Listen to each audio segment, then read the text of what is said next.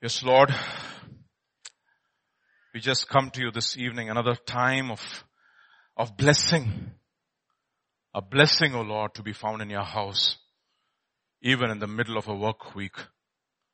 That we could come to you as your children to listen to your word and to hear your voice. And this evening, O Lord, I just humble myself before you, O Lord, and each one of us, we just humble ourselves.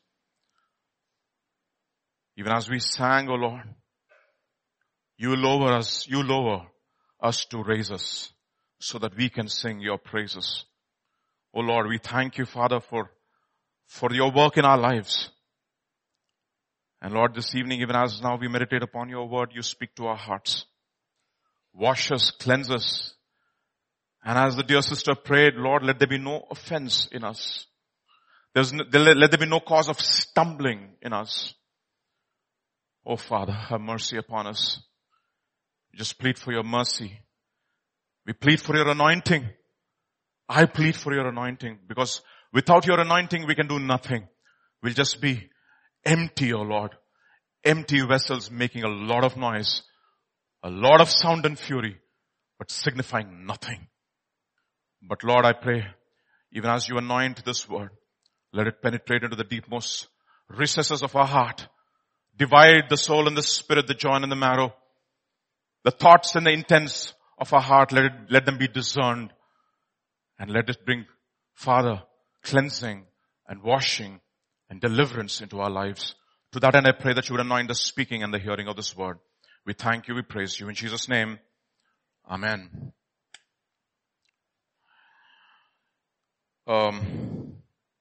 If you've been here in our church for a few Sundays, and the last Sunday and Wednesday, at least according to me, I feel that's some of the most important messages ever preached from our pulpit.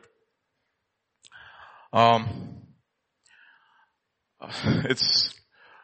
don't know if you could ever remain the same after listening to the truth. It's important for us to understand that we don't take things lightly. You know, I was there teaching Sunday school on Sunday, and I just went back home and I just heard the message and I was trembling, honestly. It was so powerful. Some of the most important messages that have come from this pulpit. It's possibly, I would rate it on the top 10 for sure. It's very difficult to rate messages, but I rate them there. No, let them be on the top 10. I hope you rate them too. I was listening to one man of God in the morning. Derek Prince, actually, his legacy radio on iPod, on podcast. And this host, he says something very interesting. He says, after you listen to the message, develop a strategy to obey it. Think about it. I listened to, put that in the context of what we heard on Wednesday and last Wednesday and this last Sunday. Did you develop a strategy to obey it, or did you just hear it and say, that was a good word? Word is not for our enjoyment, it is for obedience. So today we just listen to it, okay? Listen to what I'm saying. It's my interpretation of what I heard on Wednesday and Thursday, on Sunday. It's just a corollary, it's a fallout of what I heard on Sunday and Wednesday. So let's listen to it and just look into the word. Just want to look at the first verse for the day. John's Gospel chapter 1 verse 17. For the law was given through Moses, but grace and truth came through Jesus Christ. John's Gospel chapter 1 verse 17. And when you read the Bible, read it carefully, word by word. And one of the most important words in the Bible is the word. Read it out. For. Because. It's one of the greatest discoveries I've made. The Bible reasons with us. It doesn't just give us truths to follow. No. It reasons with us. For. Therefore something is preceding it. So what is preceding it? So let's just look at that together. Two verses together. 16 and 17 obviously. And of his fullness, this is John's Gospel chapter 1 verse 16 and 17, and of his fullness we have all received grace for grace, or grace upon grace, as some translation would say. For the law was given through Moses, but, as you can see it's in italics. It's not there in the original, so I don't like it, so I'll just cross it off, okay? But is not there. The law was given through Moses. Grace and truth came through Jesus Christ. So what corresponds to truth, which came through Jesus Christ, is the law. That's a correspondence. Truth and the law, they correspond to each other. Okay? Torah, first 5 books of Moses. And it's feminine. Interesting. Torah is feminine, by the way. And therefore, you know what Proverbs says? All nouns in Hebrew, they don't have neuter gender. Every noun is either masculine or feminine. Okay? So Torah is feminine. And that's interesting. Why I'm saying that is, when Solomon writes the book of Proverbs, he says, my son, do not forget the instruction of your father and don't forsake the law of your mother. Torah of your mother. Feminine, okay. That is for free. No relevance to today's message. You don't have to pay me for that. Okay. Just threw it there. So the law was given through Moses. Grace and truth came through Jesus Christ. And the point of, if you were to listen to last Wednesday's and Sunday's message, the point of truth is it was a rhetorical question. Can you handle truth? Can you, like we keep telling in our church, can you handle truth? It's a rhetorical question. So what should your answer be? Yes, answer is no. You can handle. I'm sorry, you can't. In yourself, it's impossible. I remember one of the last sentences that Pastor gave in the message on Wednesday. He said, I can only preach the truth. I can't give you grace. You see, the whole idea is, I thought it was so remarkable because all we can do as preachers is to proclaim the truth. And if you look at truth in its totality, you can't handle it. It's impossible to handle it. See, it's scary. You see, that is the reason why Pilate asked this question, what is truth? And he goes away and he can't handle it. He can't handle it. He's trembling. And he goes out and he says, this fellow said he was a son of God. Son of God? And he goes back and he says, who are you? Who are you? Jesus just keeps his mouth shut. Again he comes out and you know what he says? He washes off his hands and he says, I'm innocent of the blood of this guilty man. But let me tell you, he was trying to evade the truth, but you can never evade truth. And he could not handle it. Just because you cannot handle it, you can't evade it. It is going to confront you one day or the other. So when I was preparing for this message, my heart was beating against my chest because some of the things that I learned, which is going to come out as an expression of today's sermon, is so very important. That is the reason why what is given is what? Grace upon grace, is because for the very reason in ourselves we can't handle truth. You see, it's impossible for us to handle truth. But the problem is we are all made for truth. You see? I gave you this example some time back. You go and eat pani puri on the bandi. Okay? He makes pani. And those days, nowadays they put gloves and all, try to give a semblance of some sanity or hygiene. But when you go to the pani puri booth and you love pani puri, right? Oh, we just love it. And we call it gupchup. That means don't keep your mouth shut. Just eat it. It's very interesting words that we give in Hyderabad. Gupchup. Okay. So the guy is just putting his hands into that water. Those days he wouldn't put the glove, he just put it with his hands, into that water like that. And then he gives it into your hands. Or he puts it in your thing and you put that pyaj with his dirty hands. Pyaj also you put it. And then you keep it in your mouth and you say, kya baat hai? You know, that is your subjective reality. Subjective truth. And you also almost want to kiss the hands of the guy. You see, because it's subjective, because your emotions and your taste buds are lying, but you know something, your stomach doesn't care. Because it needs what? Truth. So that fellow goes inside and this fellow, if stomach were to have a voice, what are you eating, you fellow? Do you know tomorrow results are going to be declared? You see, internal organs don't care about what your taste buds say. That is subjective. Internal organs only care about the objective truth. Your soul, my dear brothers and sisters, is made for truth. Or rather, your spirit is made for truth. Soul is movable. It's emotional. One day it is high, one day it is low. It's like Peter. Therefore, it is so very important for us to understand that we in ourselves can't handle truth. No, that is the reason why so many of the sermons have to be sugar coated. No, I've just started recently. Say no to sugar campaign. Say no to drugs. No, say no to sugar.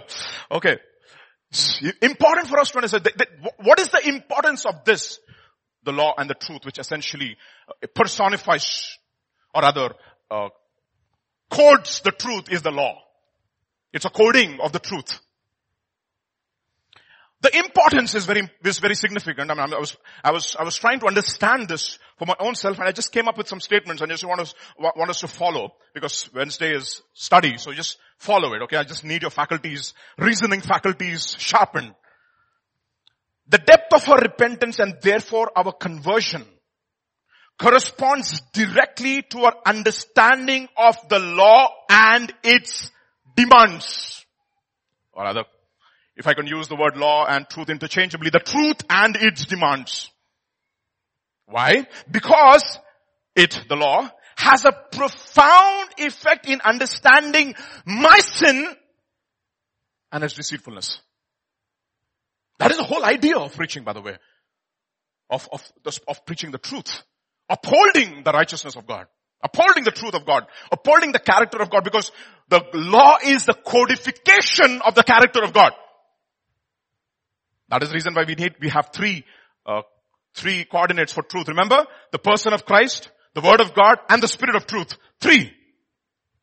And the word is codifying the person of Christ and saying who he is in his complete totality. Can we really handle him?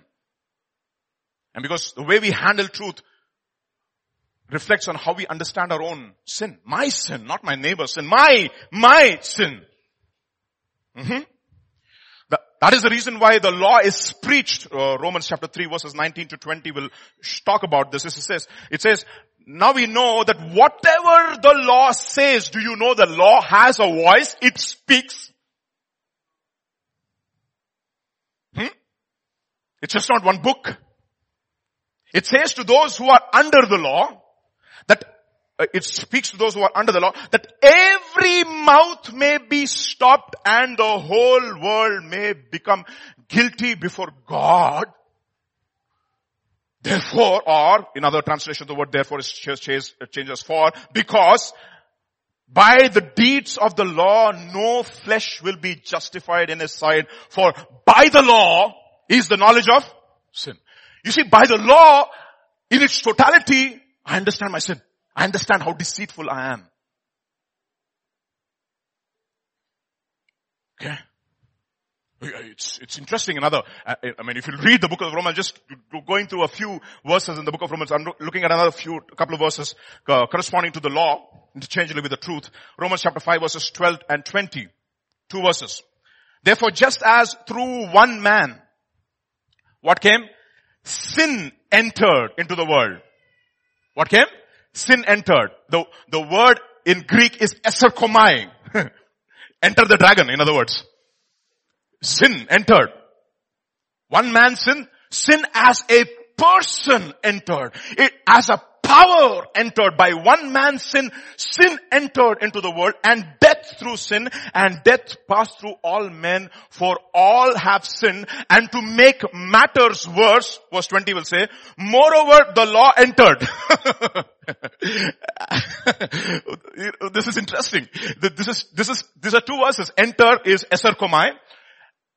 This enter over here, by the way, the Greek is para eserkomai. What is para eserkomai? Something which comes and stands beside you. Okay? So what happened? Sin entered. And what happened? Law came and stood beside sin. And what did it do? It made sin look so big. And you said, boy, that the offense might abound. See? I'm sure you know this name. Sorry, just kidding. William R. Newell is a hymn writer of the 1700s, the product of the Protestant Reformation. I'm telling you honestly, what we need now is not revival, we need reformation. Look at what he says in one of his stanzas. He wrote this book, to Calvary. My children at GTLC know. I taught them, and if you were there in one of the Sundays, I did it as the offering. Look at what he says. Look at what he says in one of his stanzas. It's so powerful. Look at what he says. He says, by God's grace, at last my sin I learned. And then what did I do? Then I tremble at the law I spurned.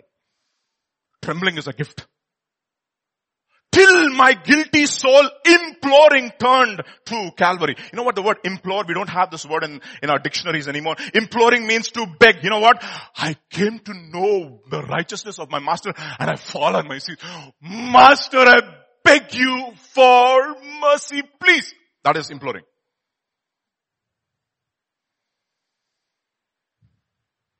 That is trembling.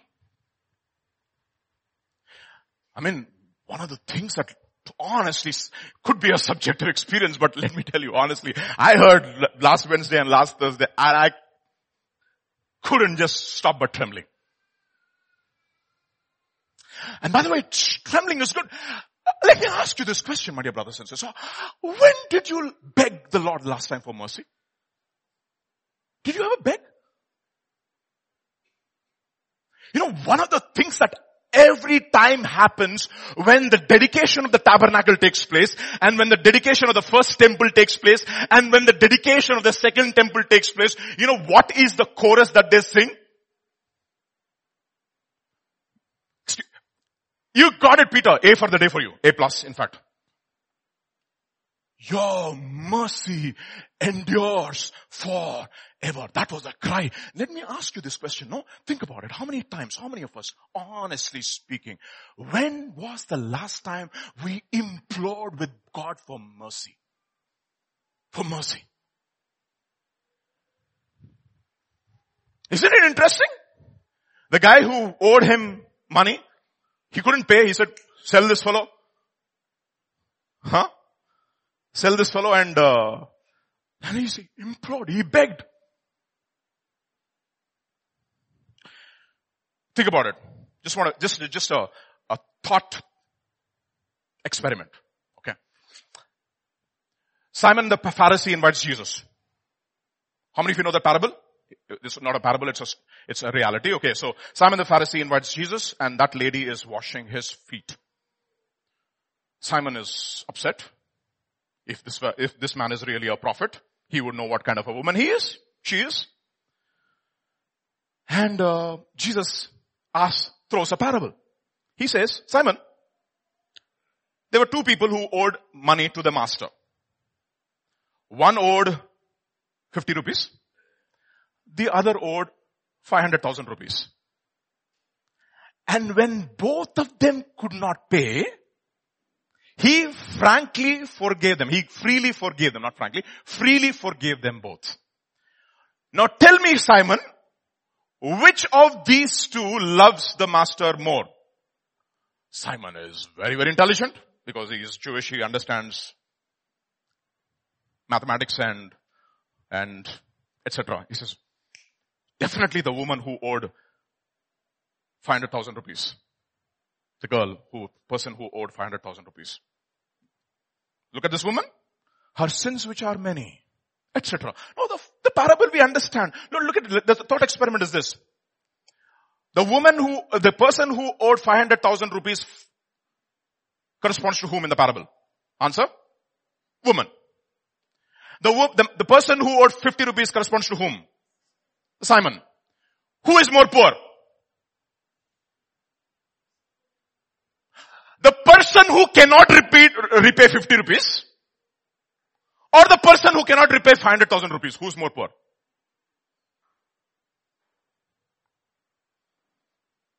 Answer? The person who cannot repay 50 rupees. You forget that you are so poor. You see? And therefore we never beg God for mercy. I mean, that is the reason why. Where did we hear these songs these days? You know, you have to search for songs like this needle in a haystack, no? Where is one song? Oh, in Christ alone. One song. Thank you, Jesus. One song. Where do you find songs like this? No wonder our worship is shallow. Our prayer life is shallow. Our fellowship is shallow. Everything is shallow. Because we don't understand that we all need mercy. We need to implore God. You know why? Because we have not understood the demands of the law, the demands of truth. Follow with me carefully. Isaiah chapter 66 verse 1 and 2. This is what he says. Thus says the Lord. It's a gift, by the way. To tremble is a gift. Thus says the Lord, heaven is my throne, earth is my footstool. Where is the house that you will build for me? And where is the place of my rest? For all those things my hand has made and all those things exist, says the Lord. But to this one I will look, on whose poor and contrite spirit, and read that carefully, trembles at my word. You know, one of the things, the dangers of being in a church like this is that we get familiar with the word and we don't tremble at it. Too familiar. I mean, you need to really go. Oh, sorry, I'm not boasting about my church. Sorry for you visitors who are coming for the first time. I'm not boasting here. You know, I go to some churches and I have to listen to the word. There is absolutely no content at all. It's like 1 centimeter deep. It doesn't even stick to your feet by the time you go out. Honestly. You see? Romans chapter 7 verses 7 to 9. What shall we say then? That the law is sin? By no means. Yet if it had not been for the law, which is essentially the truth, I would not have known sin. You see that? For I would not have known what it is to covet if the law had not said, you shall not covet. But sin seizing opportunity through the commandment produced in me all kinds of covetousness. For apart from the law, sin lies dead. That means you don't even realize that you have sin. And I honestly I'm telling you, if you don't uphold truth, you don't realize that you have sin in your lives. And you are unconsciously confessing, I have no sin. And in the process you're making, yes, somebody says something. God a liar. Do you know that? Do you know that? The implications of this. For apart from the law, sin lies dead. I was once alive apart from the law. I was thinking that I was doing well. But when the commandment came, meaning it came home. It's like, I was telling Pastor the other day after he preached the sermon, I said, Pastor, so many things fell into place. And Tim Keller gave this very interesting illustration. You know, how many of you have seen vending machines? Especially, if you go to US, you'll find vending machines everywhere. You know, in some vending machines, what you need to do is you put 2 quarters for a dollar actually those days, $1 for a Pepsi can. So put $1, the thing goes in, but the thing doesn't come out. The Pepsi can doesn't come out. So what you have to do is, you do like that first. And then, it'll go there inside. And then the thing comes out. And I was telling Pastor, exactly what you did. You did it. So that the commandment came home. And then I understood what was the reality of my own sin. See, no, so many people have no idea. So what we have to do over and over again we have to do, and then, oh yeah, my sin. It comes home. Sin came alive and I died. And then Jesus continues, he says, has that which is good become death to me? Certainly not. But sin that it might appear, sin was producing death in me through what is good, so that sin through the commandment might become exceedingly sinful. For we know that the law is spiritual, but I am carnal. So I have to realize that I am carnal. So that I will confess there is nothing good in my flesh. 7:18. And then what will I say? Oh, wretched man that I am, who shall deliver me from this body of death? Honestly, when was the last time you said this? Oh, wretched man. You know, I remember Srikar, when the first time when he came to our church. So these are the things that you need to realize, okay? He was going on the bike with what's his name? Praveen, okay? He was going on the bike. He listened to the Sunday morning sermon, going on the mic, and he was thinking about the sermon. And then at a point in the intersection, he stopped and he said, Chi na jivitam. He said that. You know, he said, my God, where am I? Chi na jivitam. I mean, I thought, I said, it had just only happened once for you. It happened so many times. For 10 years it's been happening. Chi na jivitam. You see, oh, wretched man that I am. Have you ever said that? Oh, it's subjective. Sorry. I'm sure you know this name again. Sorry, I'm just playing the fool with you. You know his hymn though. Okay, his hymn is Rock of Ages cleft for me. Look at what he says in one of his stanzas. My favorite song. Not the labor of my hands. What? Can fulfill thy loss demands. Could my zeal no respite know? Could my tears forever flow? All for sin could not atone. Thou must save, and thou alone. He understands the demands of the law. You see that? Where are the songwriters of the day? Worship leaders. Search for the needles in the haystack. And that's the reason why I teach my children hymns. You know why? I look at theology. Theology expressed through music. And this is not normal theology of the mind. It is a theology of the spirit. And that is the reason he says, nothing in my hands I bring. Simply to the cross I cling. Naked come to thee for dress. Helpless look to thee for grace. Foul I to the fountain fly. Wash me, Savior, or I die. While I draw this fleeting breath, when my eyes shall close in death, when I soar to worlds unknown to see thee on thy judgment throne, Rock of Ages, cleft for me, let me hide myself in thee. Why? Why is the preaching of the truth so important? Galatians chapter 3 verse 24. Therefore, the law was our schoolmaster, tutor. Tutor, imagine mommy and papa, my father and mother. Okay. Actually, my father and mother are there to show how good you are in your subject. Children? Okay. Just think about it. Law was a tutor, the schoolmaster to where? So that he might bring us to Christ. That was what Pastor was talking about. I can only preach the truth, but only God can give you grace. So I'm preaching the truth so that I can bring you to Christ. To bring us to Christ. That is the whole point of the law. That is the reason why the Jews were blessed. You see, they had the law. Not the main point of my today's sermon, but I just want to take a slight detour, slight tangent, and I'm going to come back. Okay, force me if I'm not back.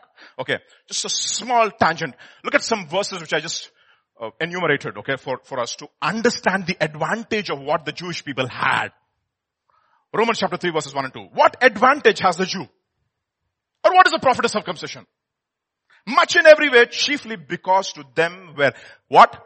Committed the oracles of God, for what if some did not believe? Let me tell you something. Sometimes I feel sitting in this church, we are privileged because to us are committed the oracles of God. And what if some did not believe? Okay, that was the advantage that you had. Committed the oracles of God. Now you need to understand this is so significant. I'll tell you why this is significant. What is the law? The law is the word Torah, which includes the first 5 books of Moses. And what are the first 5 books of Moses? Genesis, Exodus, Leviticus, Numbers, Deuteronomy. Everybody knows that. I'm going to look at one small verse to amplify this privilege, to just bring it out, what it actually means. Exodus chapter 22, verse 8 to 9. Look at this carefully, okay? Don't fall asleep. Just follow this carefully and then we'll go to animations because you like animations, right? So I brought along some animations to make you understand. So Exodus chapter 22 verses 8 and 9. This is very interesting. If the thief is not found, then the master of the house shall be brought to the judges to see whether he has put his hand to his neighbor's goods. In other words, to check if a guy has really stolen or not, bring him to the judges. To where should they bring him? To the everybody say that? To the judges. Okay. Again, verse 9. For any kind of trespass, whether it concerns an ox, a donkey, a sheep, or clothing, or for any kind of lost thing which another claims to be his, the cause of both parties shall come before the judges. And whomever the judges condemn shall pay the double or to his neighbor. The judges. Okay, I wanted to go through the Bible this year. Okay. So in order to do that, you see what happens is that some translations are very heavy. If you like to read through the Bible in the KJV, you'll just get lost. Okay. Don't try to read through the Bible in KJV. Use a simpler translation. So I started with, recommended by, of course, Pastor Eric, started reading the New Living Translation. And when I was reading through Exodus and I came to this point, and instead of the judges, he replaces the judges and he makes a very interesting word. So when I looked at that word, I don't want to tell you what that word is. When I looked at the word and I went back and I checked the original Hebrew to see what is going on over here. The word judges. Do you know what it means? The original? Any guesses? Any guesses? Beyond your wildest dreams. Think about the best word that you can come up with. Excuse me? You said gods? Hurry, this fellow is absolutely fantastic, I say. I mean, he's like A+, Peter. That's exactly the word. Elohim.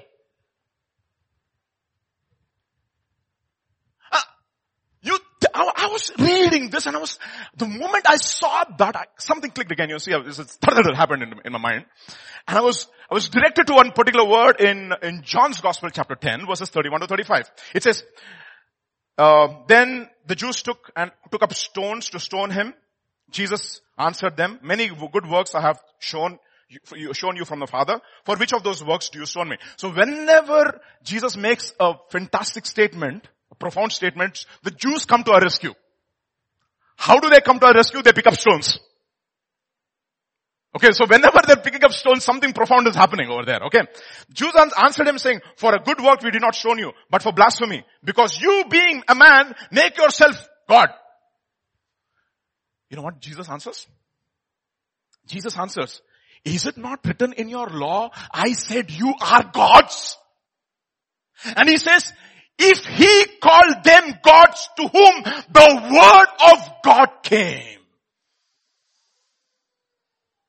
You see, what a privilege given to the Jewish people. That is the reason why he says in 1 Corinthians chapter 6, Paul says, when you have a dispute, property dispute, Instead of solving it among yourselves, you are making it public. Don't you know one day you will sit on the throne judging angels in the place of God? Do you know your privilege? Do you know your privilege? Okay, that's my detour. Come back now to the main point. That's just a side point, free of cost, even though I expended so much of energy. Let's enumerate a few more advantage to the Jew. Romans chapter 9, verse 4. You see, when you listen to the Wednesday message, you have to go through a study, okay? Just don't just take it like lightly. I'm telling you honestly, just listen to it over and over again. It's so significant. I can't emphasize it more. Nokke vakkanissanam. Nokke vakkaninchadam. Literally. Yeah. For those of you who don't understand Telugu, I'm trying to press it into your system. Romans chapter 9 verse 4. Now he's enumerating a few more of the privileges of the Jewish people. Who are the Israelites? To whom belong the adoption as sons, of course, that's the connotation. Read that. Can I hear your voice please? The glory. Okay. The covenants. Read the next one. Do you find something strange over here? Okay. If I was Paul, how would I have written? Enumerate the fundamental rights of the citizen of India. I can start with number 10. Doesn't matter the order. Doesn't matter the precision. Look at how Paul is writing. Who are the Israelites? To whom belong the adoption? If I were Paul, I would have written. And let me see what you are guessing also. Who are the Israelites to whom belong the adoption, the glory, the covenants? I would have said the law. Huh? Right? The law. The service or the worship. And the promises. But what does Paul say? Oh, the giving of the law. That is significant. You see, the word glory in the Hebrew language is actually the word kabod, from which we get the word weight. Kabod. It's very weighty. Kabod. Weight. That is the reason why Paul gets this idea interestingly, and he says, weight of glory. Remember, that's what he says in 2 Corinthians chapter 3 of chapter 4. He says the weight of glory. Glory itself is weight. It's like this. Imagine what it means. Think about an huge ice lake. You guys don't know. When I was in Canada during winter, there used to be a river called St. Laurent. St. Laurent River. It flows alongside Montreal. During winter, the temperatures are negative 35 with wind chill negative 50. Imagine that, okay? Negative 50, okay? And you have lakes which are frozen. You know that, right? Lakes frozen. You know what these guys do? They take their SUVs and they drift on the lakes. Okay, they drift, literally. That's like 6 or 7 meters of thick ice. Or not 7 meters, or at least 1 meter of thick ice. 1 meter of thick ice. Now imagine 1 meter of just like a huge ice, okay? And think about, I take one ton rock. Okay, 1 ton rock. Okay. And I take that and I put it on the ice like that. What happens? It'll crack open, right? What happened is, there was absolutely nothing over there. Something impacted in terms of weight and there was a quake. Imagine that. Imagine that. And therefore Paul says, just not the law. It is the giving of the law. So how was the law given? Look at how it says in Hebrews chapter 12. Just put those things in your mind, okay? Weight and the law and the giving of the law. Hebrews chapter 12. For you have not come to the mountain that may be touched and burned with fire, and to blackness and darkness and tempest and the sound of a trumpet and the voice of the words, so that those who heard it begged. They said, the word should not be spoken to them anymore. You know what happened? For they could not endure what was commanded, and if so much as a beast touches the mountain, it shall be stoned or shot with an arrow. And so terrifying was the sight of that, Moses said, I am exceedingly afraid and trembling. Notice that he was trembling because the weight. God, when God comes, he does not come with, he comes with 10,000 of his angels. There was smoke, there was lightning, there was absolute glory over there. Okay, then Exodus chapter 20, verses 18 and 19. Now all the people witnessed the thunderings and the lightnings. This is the giving of the law. The sound of the trumpet and the mountain smoking. When the people saw it, they trembled and stood afar. Then they said to Moses, you speak with us, please, you speak with us, and we will hear, but let not God speak, lest we die. You know what I said? And Moses said to the people, do not fear. For what? Who has come? It was just not the law. It did not come. It's just like one code. It came with God. God has come to test you. That his fear may be before you, so that you may not sin. So how did God do it?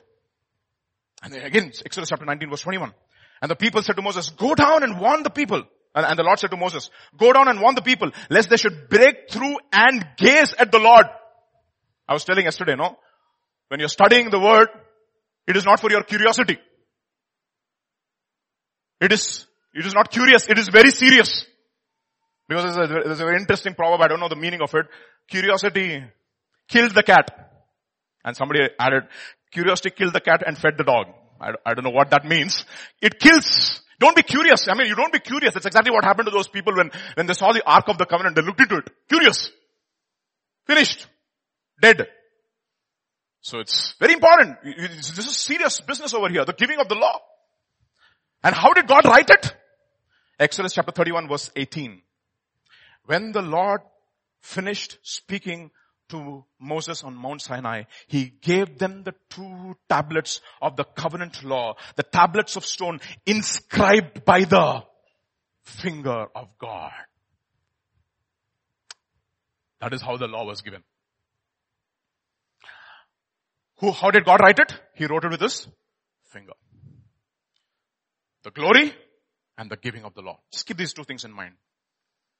Now tell me, when do you find the finger of God the second time? Daniel chapter 5. Oh, very good. Daniel chapter 5. Then they brought the gold vessels that had been taken from the temple. This is Daniel chapter 5 verse 3 onwards. This is Nebuchadnezzar's grandson. Temple of the house of God, and which had been in Jerusalem. And the king and his lords, his wives and his concubines drank from them. They drank wine and praised the gods of gold and silver, bronze and iron, wood and stone. In the same hour, the fingers of a man appeared and wrote opposite the lampstand on the plaster of the wall of the king's palace. And the king saw the part of the hand that wrote. Then the king's countenance changed, that his thoughts troubled him so that the joints of his lips were loosened and his knees started knocking against each other like this. Okay, think about it. No, it's all graphic. And then something very interesting. Daniel is called to interpret the finger, the writing on the fingers. What is written? And this is the inscription that was written. Mene mene tekel upasin. This is the interpretation of each word. Mene. God has numbered your kingdom and finished it. Tekel. You had been weighed and found wanting. Perez, your kingdom has been divided and given to the Medes and the Persians. And this foolish fellow, instead of repenting, oh Daniel, you are a great man. Danda de do isko.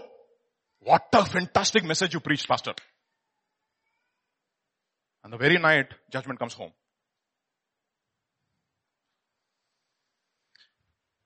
Okay, so to illustrate this, I've used an animation. I hope it shows like an animation. So follow this very carefully. Do you know Lady Justice? How many of you know Lady Justice? Eyes blind? Imagine. So that is where you have this. What comes on one side? So essentially what is happening, on one side is a weight called God's righteousness. Alright? And on the other side is me, with all my righteousness, and what happens? It goes on the other side. And wait, and found wanting. All my goodness, all my good works, all my righteousness, everything that I have done against God's requirements. This is what we call as iniquity. Okay? Iniquity. That's exactly what has happened. You have been weighed, found wanting all your goodness. Now think about it. Now when I was listening, I was thinking about this, like this one verse which came to my mind in King James Version. This is what it says in Psalm 16 verses 1 and 2. Preserve me, O Lord, for in thee I put my trust.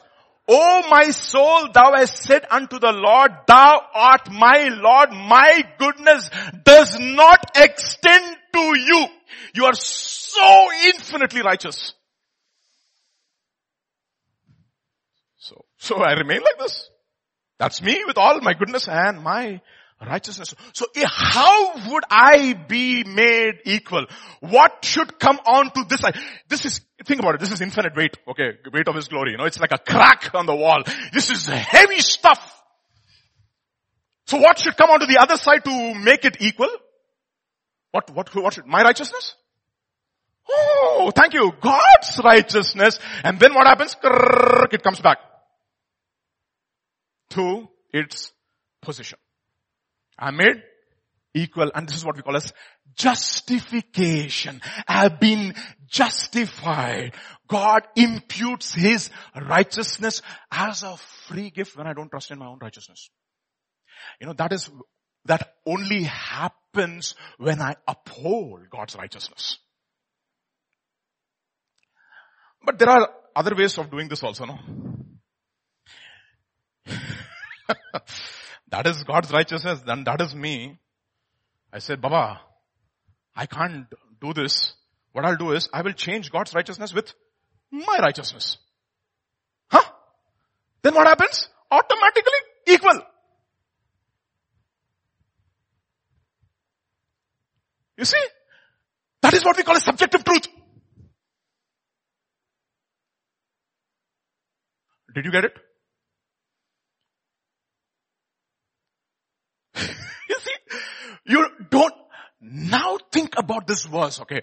Think about it. I was thinking about this message. It was just ringing in my mind. I was telling Peter is just brewing in my mind. I just can't get over it, okay? This is what 111, okay? It's a very interesting verse. Proverbs 11 verse 1.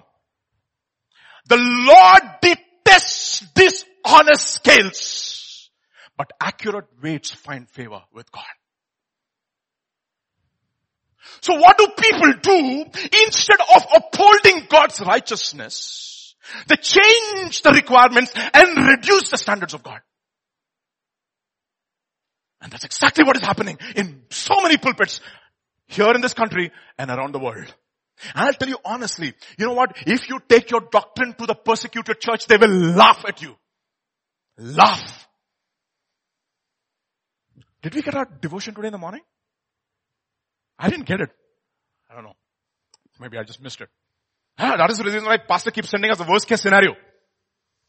Every day in the morning.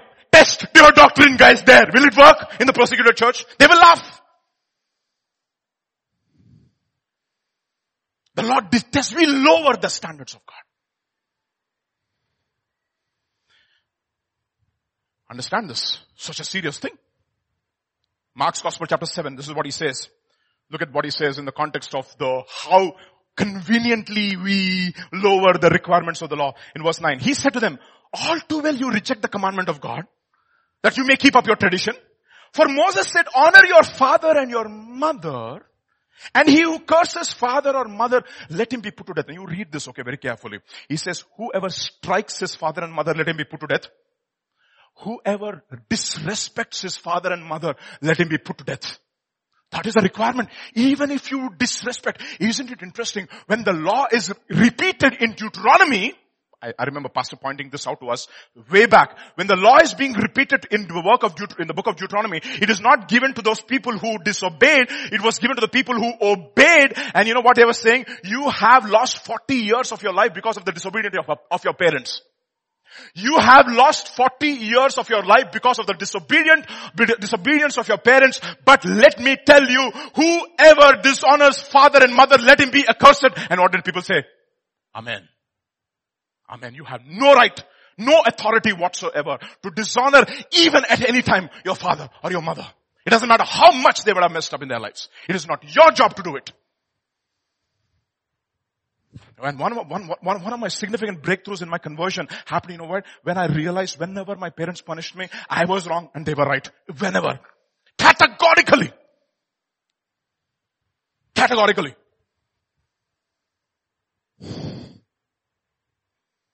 But what do? He said, this is too much. But you say.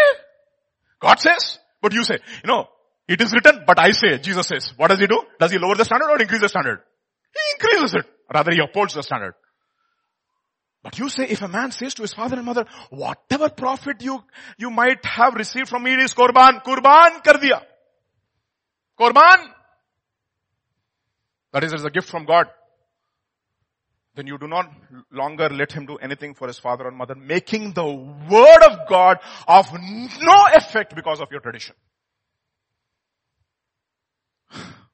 And he gives the indictment finally, Mark chapter 7. He answered and said to them, well did Isaiah prophesy of you hypocrites, as it is written, this people honors me with their lips, but their heart is far away from me. In vain they worship me, teaching as doctrines the commandments of men. What have they done? They've changed God's righteousness into man's righteousness. And therefore you will always stumble and you will never have true conversion.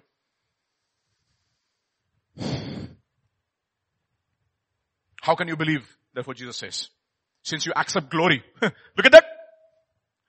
You accept glory from one another and do not seek the glory, the weight, which comes from God alone.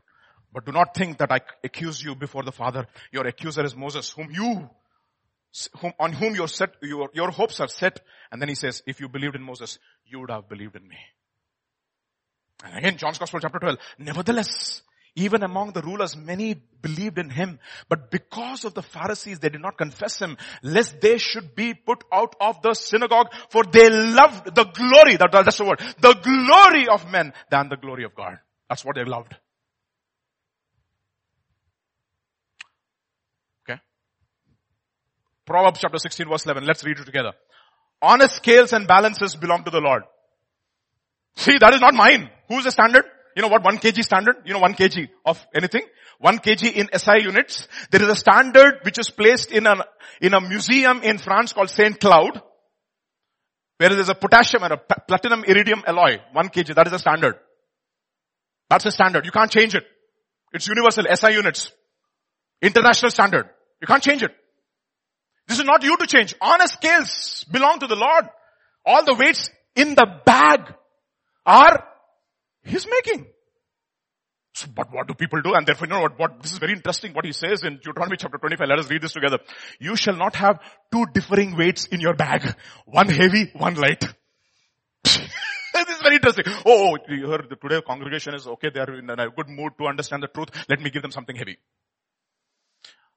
Arey, the congregation is so depressed.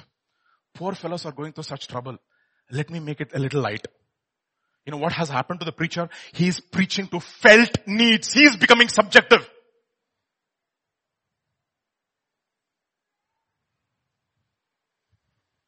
One heavy, one.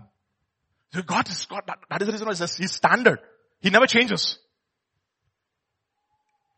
Proverbs chapter 5. My son, attend unto my wisdom and bow thine ear to my understanding. Thou mayest regard discretion, that thy lips may keep knowledge. For the lips of a strange woman drop as honeycomb. They are so sweet, Baba. And her mouth is smoother than oil. But her end is bitter as wormwood, sharp as a two-edged sword. Her feet go down to death. Her steps take hold on hell. Lest thou ponder her path of life. Her ways are movable. That means they're not steady. They're always today light, tomorrow heavy. Today light, tomorrow heavy. Today light, tomorrow heavy.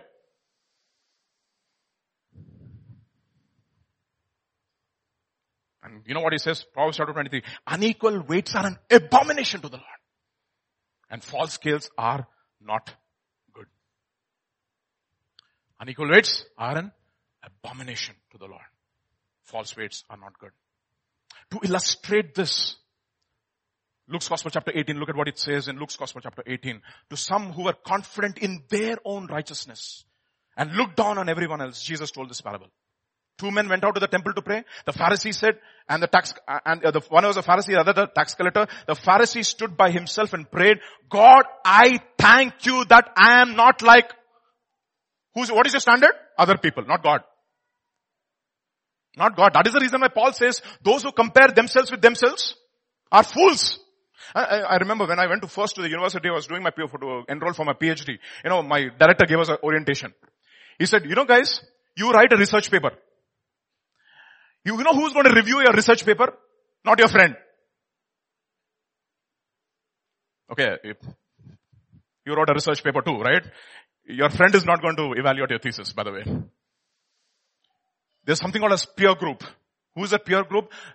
Especially those people who are specialized in your area. Those are the people who will review your work. And most of the time, they will never be satisfied. Paper. Okay. They reject. Then they will look at, so many times I would reject, okay. Sometimes, even if you cite your own work, they will call it plagiarism. They call it self-plagiarism. I'm not joking, okay. I wrote a paper. In that paper, I wrote something. I did not cite my own work. And I got back this message, your paper is rejected because of self-plagiarism and we are going to blacklist you. And my boss and I got a shock of our life. And we just wrote to the editor and said, sorry sir, this was not intentional. We simultaneously sent it to 2 conferences, etc., etc., etc. And that is the time when they said, okay, fine, last warning and let us go. You see, when you look at the paper, they always want to reject. They're like, okay, accept, next. My first paper, honestly, when I sent, it was crazy, okay. One of the incredible things that happened to me, March 4th was 5th was a deadline, and Abigail was born on March 4th, right? March 4th? Sorry. Yeah. March 4th was the deadline, and I had to be at, I couldn't submit the paper because of Abigail's birth, alright? Then I was like, oh my goodness, what is going to happen? My boss is going to drive me crazy now. And thankfully, God sent a tsunami to Japan. No kidding. March 2011. Tsunami hit Japan, and Robotics Society of Japan was the sponsor for my conference. So what they did, they postponed the deadline.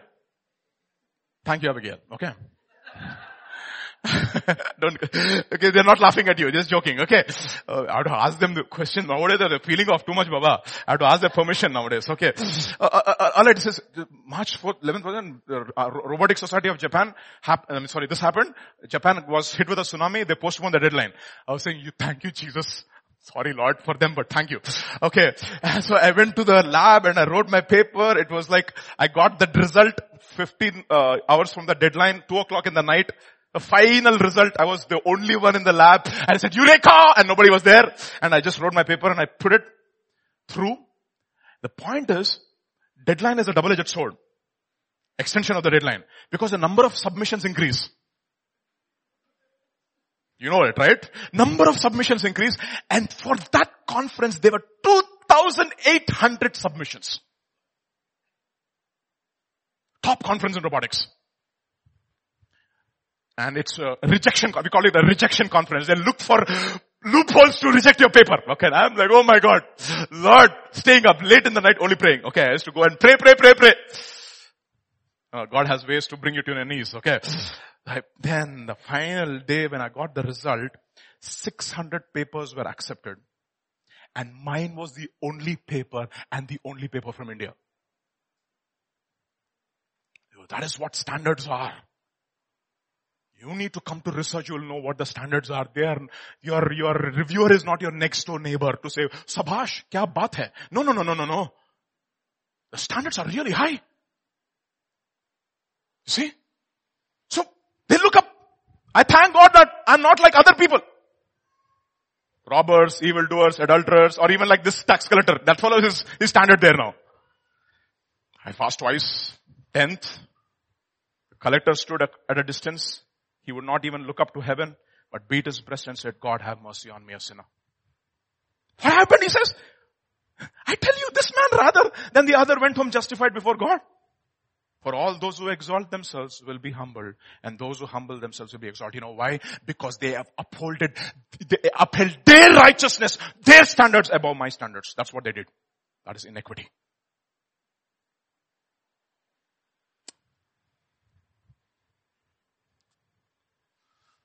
Final, what is the whole purpose of this?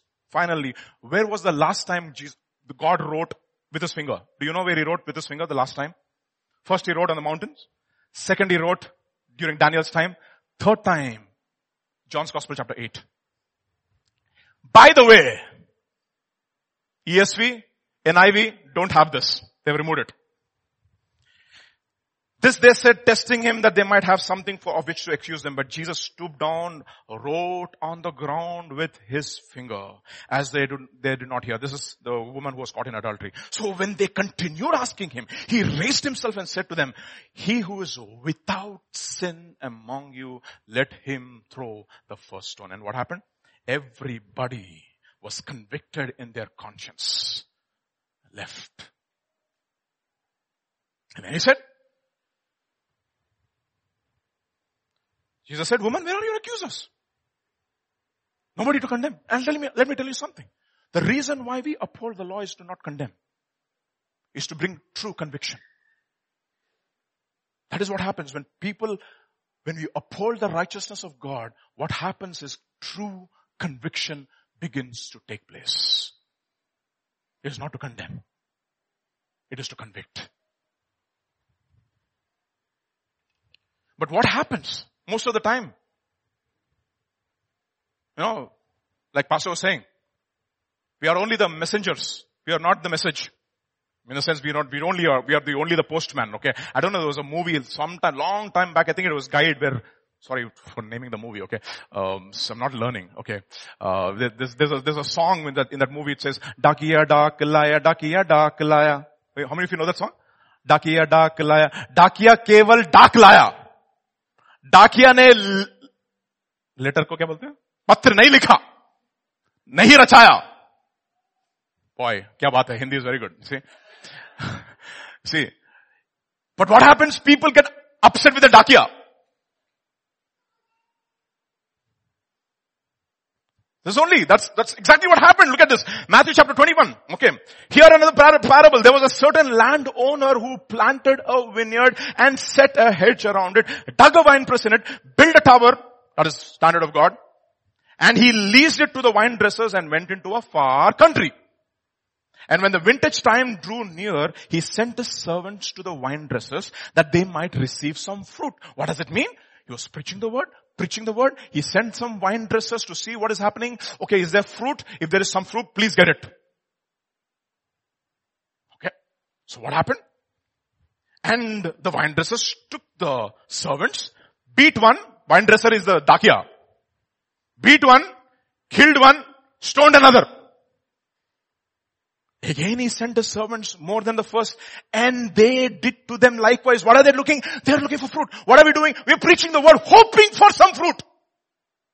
Hoping for the fruit of repentance. Then last of all, he sent his son to them saying, they will at least respect my son.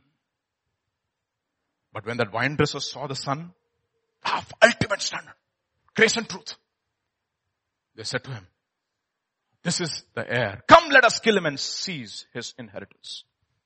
So they took him, cast him out of the vineyard, and he killed them.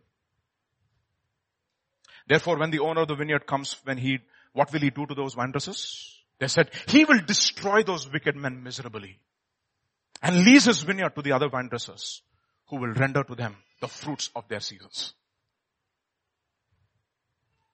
Jesus answered, have you never read the scriptures?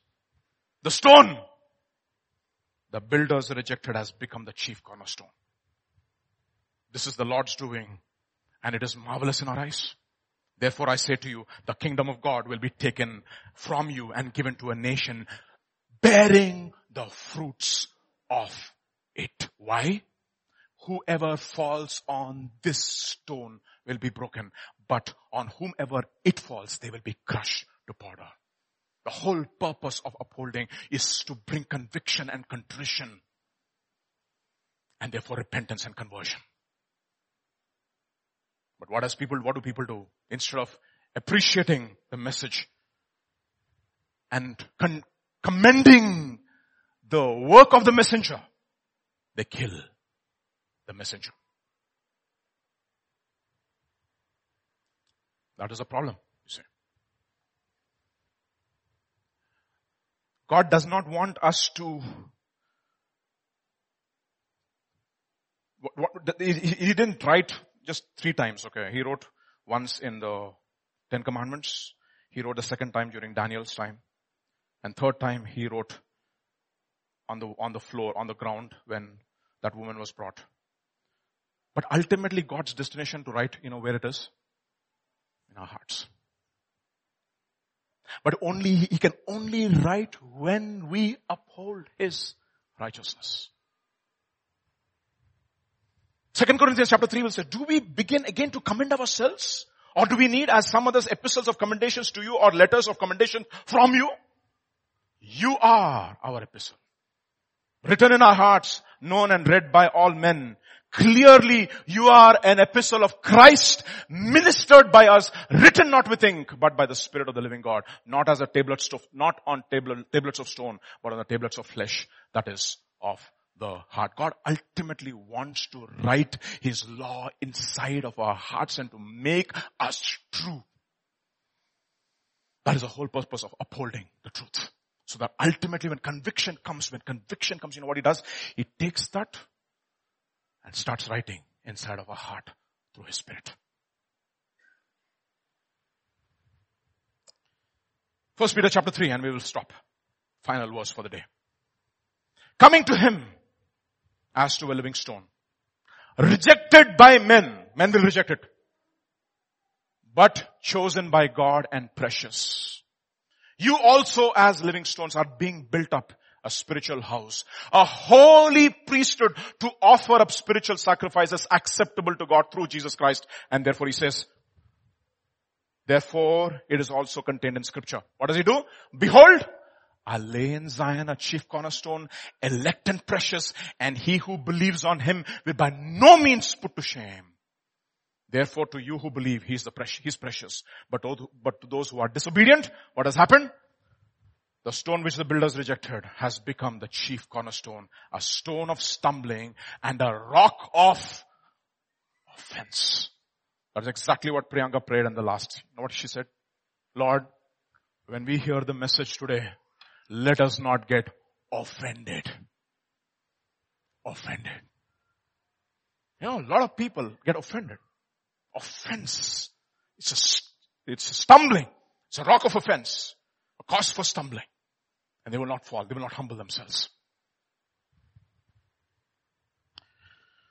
This evening, even as we are in God's house and we heard our last 2 Sundays and Wednesday message, how much of the truth is God able to write in our hearts? Truly. How is he able to write? Is he writing? Have you come up with a strategy to obey God's word? Or you just received it as some message? Okay, one more message. For intellectual stimulation. How much of it has become a part of our life? Have we lost the sense of the fear of God? The more you understand truth, the more you will fear God, and the more you will tremble, and the more authentic your worship becomes. And therefore this evening in God's house, let's all just bow our hearts. Bow our hearts.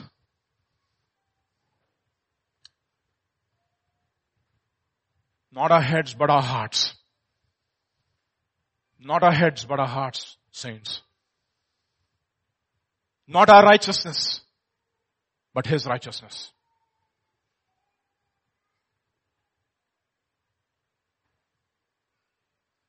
That's what the hymn writer says.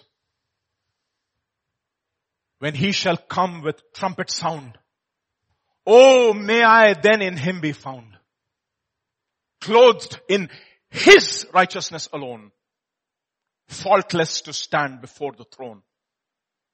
On Christ, the solid rock I stand. All other ground is sinking sand.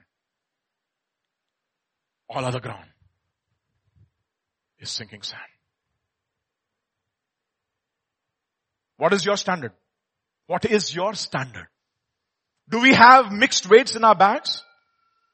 According to our convenience, do we change the word? Do we love the truth or do we hate it?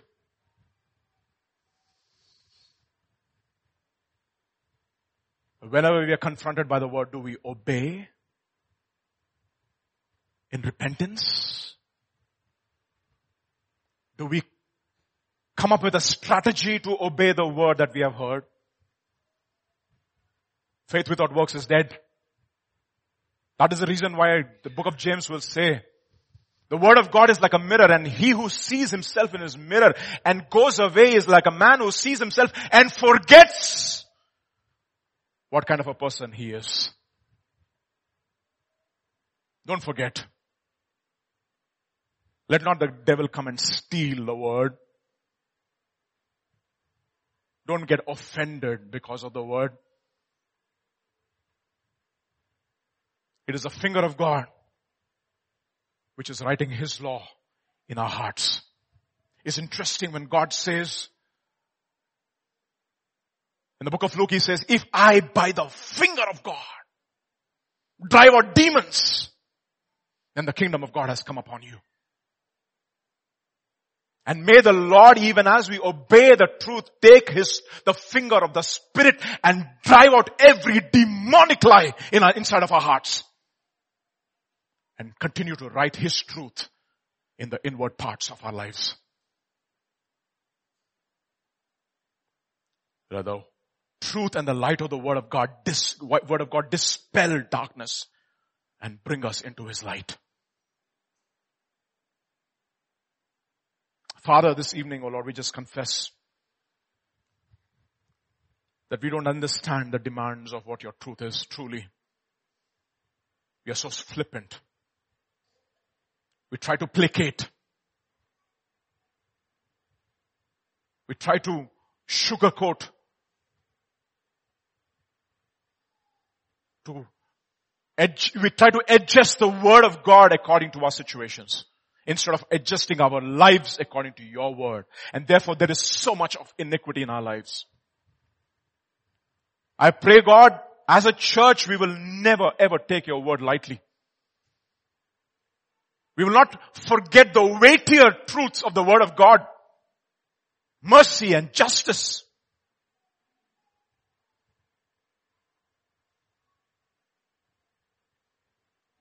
Father, let us become a set of people who are serious about your word, who will uphold the righteousness of God even if they fall short of it. That they will never change it for themselves. Otherwise we deceive our own selves, Lord. Father, let there be none of us in this place, in this congregation, in our church, who will deceive themselves, O Lord. Because you said, whatsoever a man sows, he will reap. If you sow in the flesh, you will reap corruption. If you sow by the Spirit, you will reap eternal life. And enable us to sow in the Spirit in our hearts this evening. Father, enable us to continue to meditate upon your word.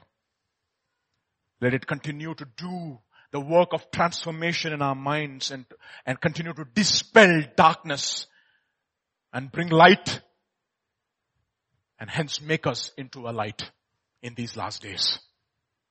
Where the standards have been compromised all around the world. But you said, O Lord Jesus, the church of the living God is the pillar of ground of truth. And if we have become compromised and have watered down the truth, Father, forgive us. Forgive me, O Lord, if we have ever taken the word of God and watered it down to suit our own lives and our lifestyle. Forgive us for iniquity.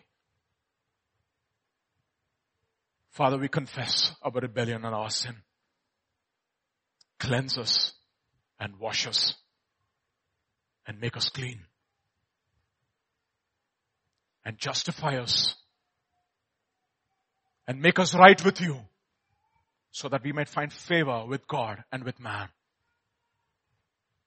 Oh Father, truly we look up to the hills from whence cometh our help. Our help cometh from the Lord, the maker of heaven and the earth. Oh Lord, you will never change. You will never change, oh Lord. You are immutable, oh Lord. It is we who need to change. But we are so movable. We are so prone to wandering. We are so prone to straying from your ways, from your truth. We are so prone to watering down the word. Dispel darkness and bring life into our lives. Show us who we really are. Change us from inside. Write your laws into the deepmost parts of our heart and cause us to walk in your ways. We thank you, we praise you. In Jesus' name, amen.